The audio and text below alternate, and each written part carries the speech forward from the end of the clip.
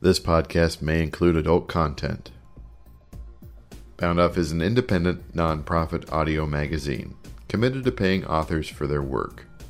To join us in our mission of broadcasting great stories to a worldwide audience, visit boundoff.com/donate.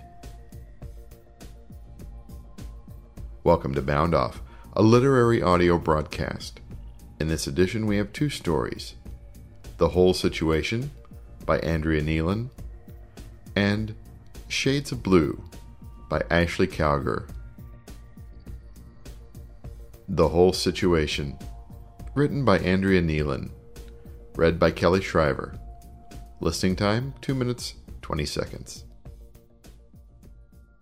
The Whole Situation by Andrea Nealon. I was elected Speaker of the World somewhere around midnight. I questioned the validity of the appointment, since there were no ballot boxes or Supreme Court justices involved in the process. My friend Jeff, the appointing official, raised his beer at me before choking out a prolonged smoky cough. The weed smelled like love. His girlfriend stared through me, waited patiently. I knew it probably didn't make any difference what I said, that the earth would keep spinning and no one would hear me, and that all my life all the people I loved would keep moving along, oblivious, like lobsters fumbling over themselves on the other side of the aquarium glass. A thought proposed itself to me and lingered. That I might be the lobster, that the whole situation might be reversed. I checked my fists for rubber bands. I retracted and extended my fingers. Retract. Extend, retract, extend. This went on for a while. I remembered that I was expected to speak. I became nervous. I realized that this might be my only chance to make a difference, to leave any trace of myself upon the world, and that if I didn't speak, this could be the biggest opportunity I ever let go. That had always been my problem, letting opportunities swim by me all my life, moving along, oblivious, like dirty little goldfish behind the aquarium glass. Again, I became confused, but was not sure how to confirm that I was not a fish. Retracting and extending my fingers did not help. I wondered if Jeff elected me so I would sleep with him. I had been planning on it before he informed me of my new title, but now I knew that I was important. I could do better than him. From this point on, the most he'd ever get out of me was a hand job. With some effort, I stood myself up on the couch, braced my legs, pulled my spine erect, glowered at the inhabitants of the room. Jeff, his dog, his girlfriend. I prepared myself. The end. Andrea Nealon is the author of The Birds and the Beasts. Her work has appeared or is forthcoming in places like Barrel House, American Letters and Commentary, Cake Train, Pank, Quick Fiction, Corium, and Weird Tales. She is a web editor for Hobart. Shades of Blue, written by Ashley Calger, read by Ann Rushton.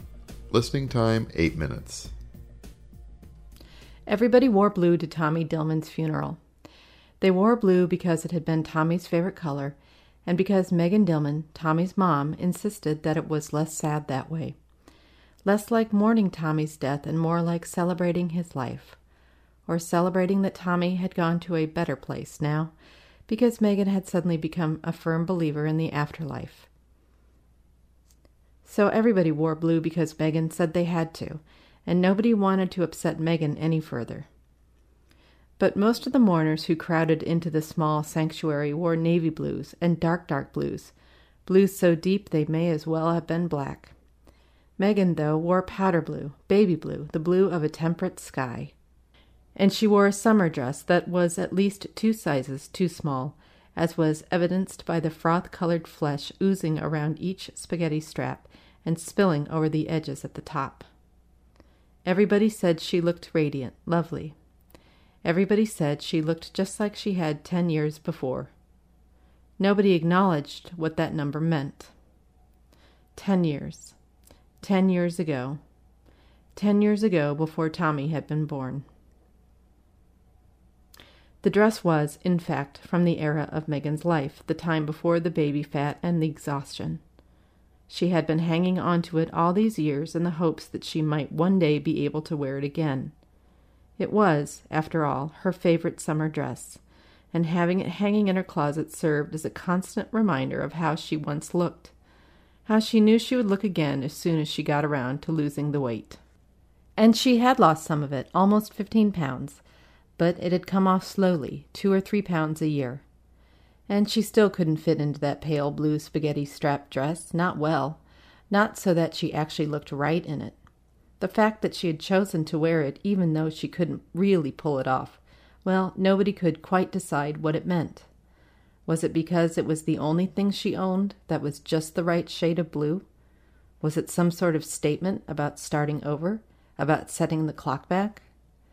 They argued about it afterwards, when they went home to their own still-alive children, when they were no longer face to face with the strangely serene smile that Megan turned on every single person as they stepped through the sanctuary's double doors. "So glad you could come," she'd smile and say. Tommy would be happy to know that so many people cared. Of course, it wasn't for Tommy that most of them were there. It was for Megan, and even then it was partly just for the sake of it. Because it was a small town, and Tommy was a 6-year-old boy. Because nothing brings people together like a tragedy. And anyway, a typical 6-year-old boy hasn't done much to affect the lives of an entire town's worth of people, even a small town, even a town as small as this. A 6-year-old boy plays cops and robbers in his backyard. He throws rocks at the windows of passing cars, and then cries when he hears the crash. He flies kites that get tangled in the limbs of tall trees, and then leaves the kites there, as though no adult would have helped him to get it down if he had simply asked. And Tommy was the most typical of 6-year-old boys. Tommy was the sort that nobody's aware of until he climbs to the top of the Southwark Creek Bridge and dives headfirst into the shallow water. Tommy was the sort of boy who seemed more there in his absence than he ever had when he actually been around. But since he wasn't around anymore, he was no longer a typical 6-year-old boy. He was a dead 6-year-old boy, and that turned him into something magical and heartbreaking, the stuff of small-town legends. And so most everybody in the town, everybody with any heart, showed up to the tiny church and filed one by one into the stuffy sanctuary, pausing to shake hands with Megan, who nobody had expected to be greeting them at the entrance. "I'm so sorry for your loss, Megan," they would say, or, "Tommy was a remarkable little boy." And Megan smiled with off-putting tranquility as she squeezed their hands and patted their shoulders and said, "He would be so happy to know you came over and over and over again." At least the rest of the family, Tommy's dad, Hank, and Tommy's grandparents, the widow Martin, and Grandma and Grandpa Dillman, all looked solemn. Grammy Martin was even crying, which was comforting somehow. That's the way you're supposed to be, the people of the town each thought to themselves, not dressed in light blue and smiling. You were supposed to be beside yourself with grief because it was tragic, the death of this boy who could have grown up to be anything, an astronaut, the president, a brilliant scientific mind. It was tragic, of course, because nobody knew what Tommy Dillman would have grown up to become.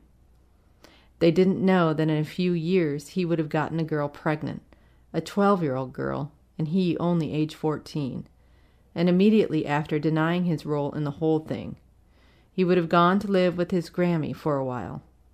Nobody would ever know that during his stay with Grammy Martin, Tommy would have thrown raucous parties, all but obliterating his grandmother's house, and that he would eventually have snuck off one night at age 16, taking his grandmother's debit and credit cards with him. And nobody knew either that Tommy Dillman would have burned down his Grandma and Grandpa Dillman's farm in a drunken rage one evening, had he lived. At age 27, during a visit, Tommy Dillman would have gotten into an argument with his grandpa, and in a childish attempt at having the last word, Tommy would have set fire to the fields, and then to the farmhouse itself, before taking off in his grandparents' truck. The truck would have been recovered the next day, totaled in a ditch on the side of the highway, but the farm would have been lost forever. But now these things would never be, just like Tommy Dillman would never zero out the college fund that his parents started for him at his birth. Zero it out, and not for college either. Now his parents wouldn't have to one day hear the news that their son has been arrested for not making his child support payments. For another child, a second child, who the Dillmans wouldn't even have known about. Or that their son is under suspicion for an email scam, in which he contacted several thousand strangers and asked them to donate money so he could afford to treat his fictional cancer. Not knowing the things that never would now come to be, everybody took their seats at Tommy Dillman's funeral, thinking of things that had been, the things that would be no longer. Images of a little boy playing ball at the park, a 7-year-old with pockets full of halves of inchworms, because he had learned that you could chop them just so in the middle, and they would become 2 living worms instead of 1. The time Tommy shoplifted a handful of gummy bears from the grab and bag, and then, fraught with the guilt of it, vomited them up in a colorful mess in the parking lot. A giddy 6-year-old boy, jumping from the swing set at the crest of his upswing, so that he could fly as high as he could go, could reach his peak, before being pulled once again back down to the ground. The end. Ashley Calger's short story collection, Peter Never Came, which includes Shades of Blue, is forthcoming through Autumn House Press. It was just awarded first prize in Autumn House Press's fiction contest. She is also the editor of the online literary journal MFA MFU. Listener-supported Bound Off is made possible by a grant from the Kern Family Foundation. Further support comes from the Google Grants program. Thanks for listening to this edition of Bound Off. Copyright Bound Off and the respective authors. All rights reserved. Visit our website at boundoff.com for information about our broadcasts and how to submit your stories.